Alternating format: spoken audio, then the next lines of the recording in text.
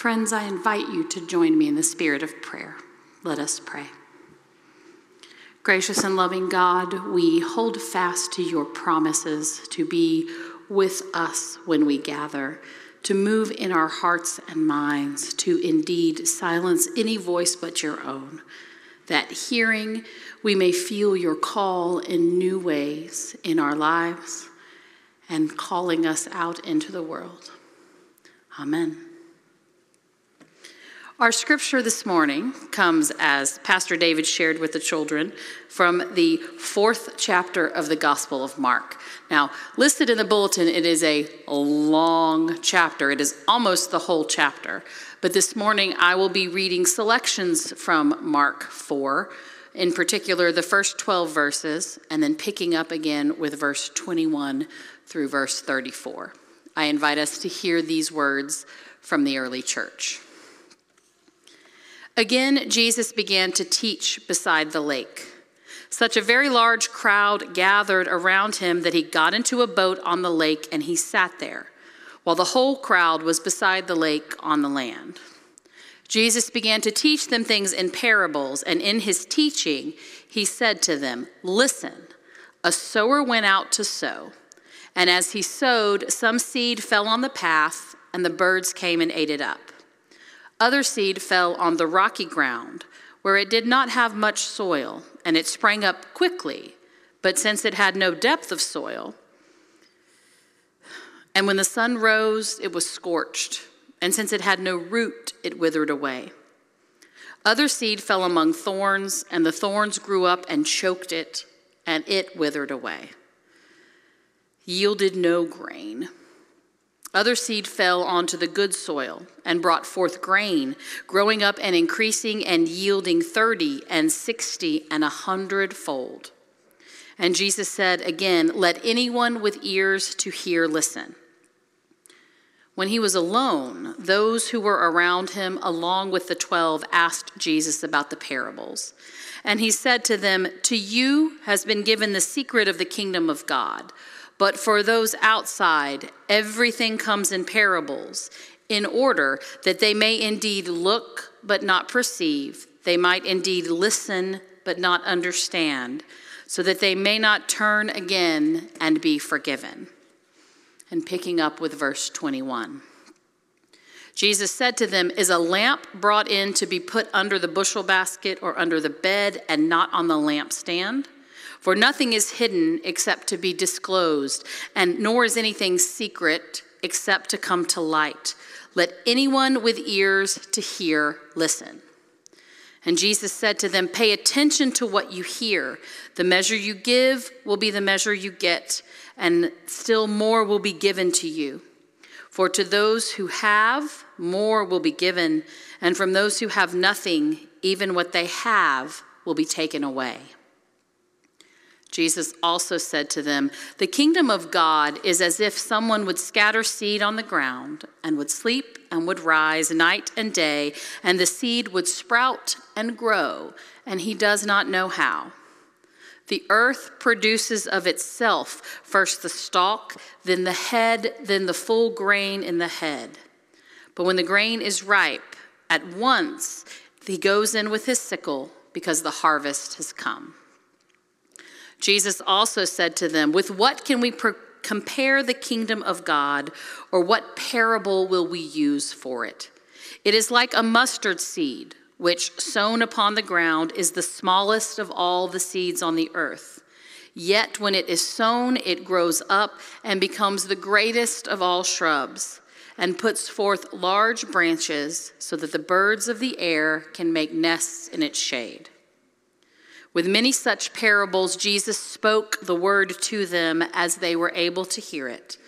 He did not speak to them except in parables, but he explained everything in private to his disciples. Friends, these are the words of our Lord. Thanks be to God. This 4th chapter of the Gospel of Mark finds us with, as we have shared already today, 3 parables with thematic connections, and then, of course, some discourse about Jesus' use of parables. If you were paying close attention, you may have noticed that Jesus' audience shifts during our text.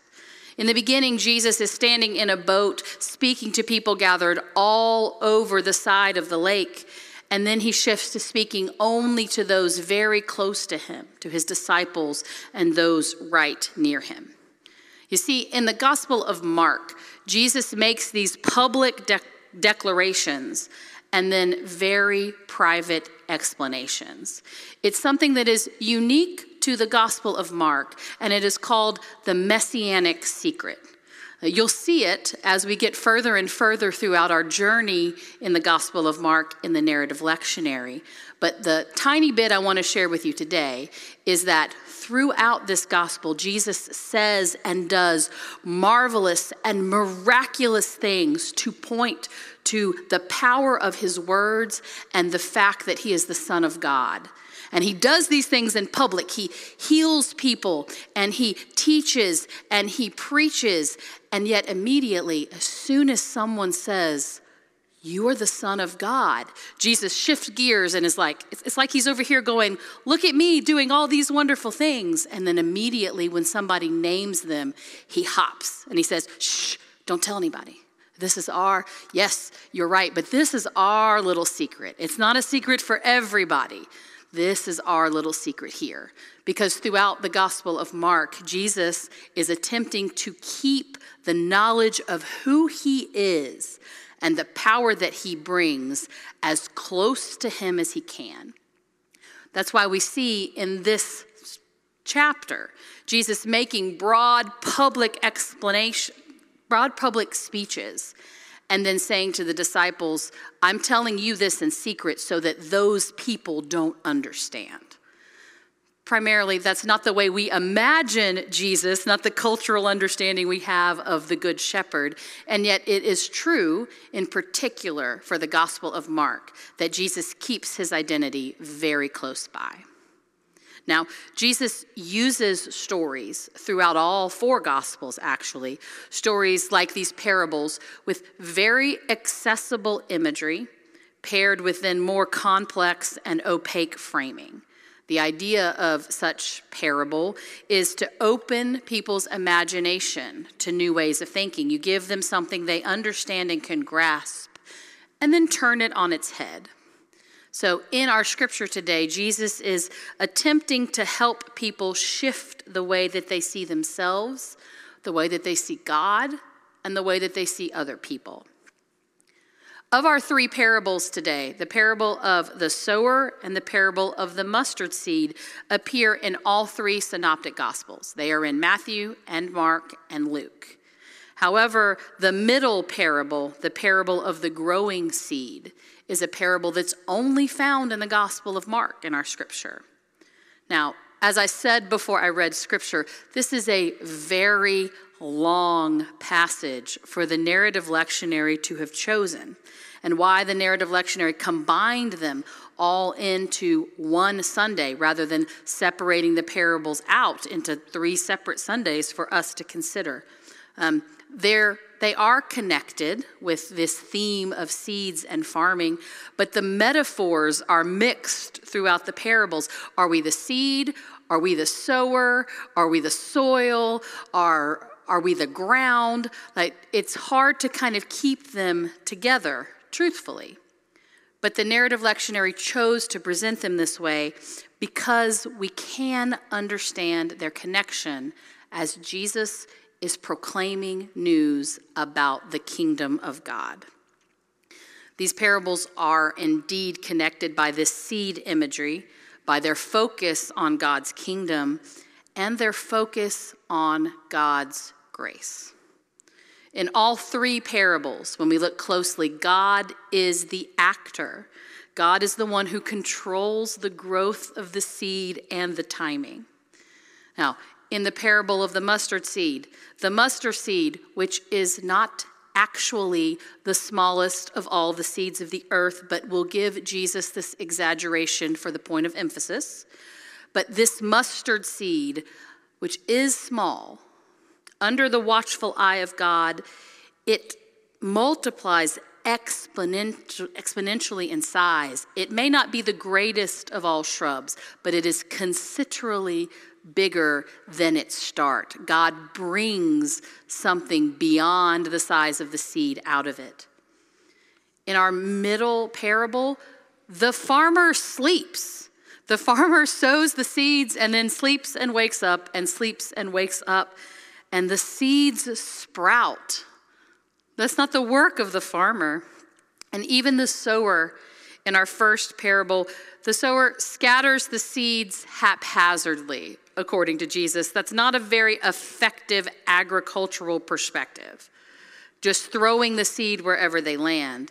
But even some of those seeds reach their potential through no fault of the sower. This framing is helpful for us because it reminds us where the power and authority lie in the kingdom of God. The kingdom of God is not ours to bring to fruition or ours to control. It is entirely beyond us. Truthfully, the kingdom of God is at work lots of times despite us. We're the ones sleeping and throwing seed around willy-nilly, but the kingdom is nurtured and always growing in God's hands. Now, that's a positive message for me, at least, in our capitalistic and materialistic sort of rat race world. It's telling us that all of our rushing, all of our planning, all of our anxiety, all of our frantic busyness is not what signifies the kingdom of God. Neither the results that we see from all our busyness or the results that we do not see signify what God is actually at work doing.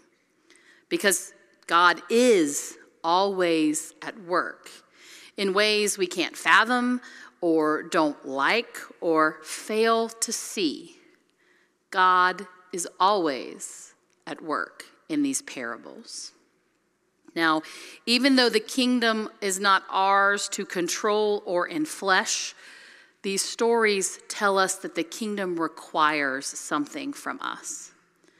The parable of the sower in particular talks about the rocky soil and the thorns and the path and the good soil. Now, any gardener or farmer or someone who can keep houseplants alive, please don't look at me, I can't do that. But they will tell you that good soil doesn't just happen. Good soil is not just a matter of luck. Good soil is cultivated, it's nurtured, it's prepared, and it is tended to. Rocks are removed, pH levels checked, the appropriate amount of water given, clumps broken apart. And if we, friends, are to be good soil for the seeds of God's kingdom, we have to cultivate ourselves. We have to care for ourselves spiritually, physically, and emotionally to receive the seeds of God's kingdom. So we gather here for worship. We read scripture. We pray. We run. We cook. We meditate. We serve one another. We hold one another accountable. We craft. We deconstruct. We remove stumbling blocks for ourselves and for others. We do so many countless things to cultivate ourselves for God's word. There are so many different ways of doing that because we are each unique children of God, cherished children of God's covenant. I cannot tell you, I will not stand here and tell you that there are these 4 things that we all need to do to be good soil for God. Because for each one of us, it is so drastically different. And yet, we know that we do need to create that fruitful space, cultivate that space to be prepared, to be receptive to what God is planting in all of us. It is also not something that happens once. It's not a thing where we can say, I have attended this meditative retreat with Kate Bowler, and now I will be good soil for the rest of my life. Cultivating ourselves is a lifetime worth of prep. It's a lifetime worth of work to continually be listening for God. And sometimes we're going to get it wrong. We are not going to be the perfect soil all the time. Sometimes we will be the rocks that the seed of God is scattered on. Sometimes we will be the thorns that choke it out. And there's freedom, friends, in knowing that it's not up to us to be perfect all the time because God is still at work. Now, the parables in this 4th chapter of Mark also remind us that not only is God's kingdom outside of our control, it also is about more than just us. Jesus tells us that the sower, in the parable of the sower, doesn't just put seed in the good soil, doesn't just place the seed in those most opportune locations for producing grain, not the most practical or the most likely places. Those seeds are given freely to us and to everyone by the grace of God. The mustard seed of the kingdom flourishes in God's time to provide shade and shelter for the birds of the air. As the text says, it's not just about the soil or the seed, but for something that is built and developed for the whole world. So these parables help remind us that the kingdom is for everyone, and it is beyond our control, and that the kingdom asks something from us. And frankly, sometimes those things make us a little uncomfortable. In truth, many of the parables that we read, that we hear Jesus say, parables throughout the Gospels, if we're paying close attention, should make us a little bit uncomfortable. Because it really is hard to hear Jesus when we're being honest.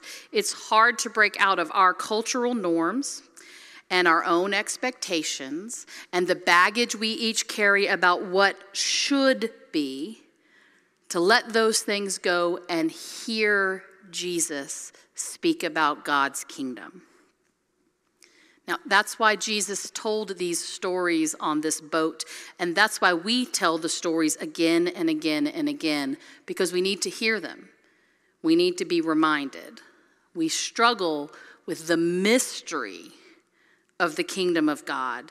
It is not something we can see, not something we can control. It is here and not here, in us and around us, and yet our eyes can look and see that it's not here fully. Just like the seeds Jesus talks about in these parables. There's a reason Jesus talks so much about the seeds, because they are here. And yet they are not there in fullness yet. We know and trust that they are in the ground, but we do not see them sprouting yet. Even now, friends, we wrestle with the questions of what that may mean. We are wrestling, I think, just like the disciples, with when is the harvest going to come? If we hope for these things in God, when do we see their fruition? What can we do? Is there some way that we can cause growth of our numbers, that we can share this vision of what God is doing and bring it about faster? Because as humans, one of the most frustrating things I think that we have to wrestle with is waiting.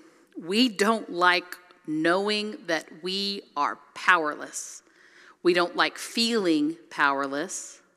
We don't like waiting on anything. We want it now, and we want it fast.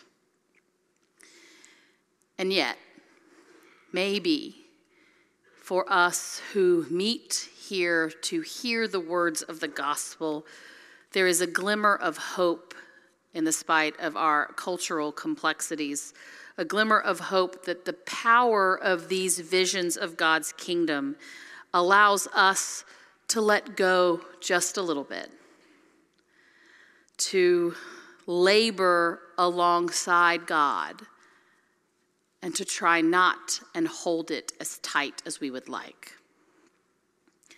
One of the things that characterized Jesus' ministry was his ability to see beyond the surface, beyond the appearance, to the possibility. Our scripture is full of stories about Jesus viewing other people not in terms of what the world said they were or what they looked like, but in terms of what they could become as the result of the liberating power of God's love. Thus, an ordinary fisherman becomes the rock on which the church is built. Thus, a dishonest tax collector becomes a trusted friend and disciple of Jesus. Thus, in Jesus' presence, the unclean are restored to fellowship, the hopelessly ill made well again, and the outsiders and the outcasts are invited to be leaders of the movement of God. When we see these things in Jesus and we hear Jesus tell us these stories about the kingdom, we can acknowledge that living toward the kingdom of God calls us to see beyond what is to the possibility of what might be. It allows us to let the vision of what could be, God's vision of the world, shape and inspire what we do right now, knowing that all of it, the beginning, the middle, and the end, is God's work, not our work. Friends, our challenge is to wait, knowing that we can do nothing but nurture the seeds of the kingdom and trust that God is alongside at work inside of us and in the world. We cannot confuse the kingdom with our ordinary way of functioning. So we keep showing up. We keep showing kindness. We keep taking risks for God and for others, counting on the fact that the seed springs up and grows and the farmer knows not how, trusting that God is always at work. May it be so this day and all days. Amen.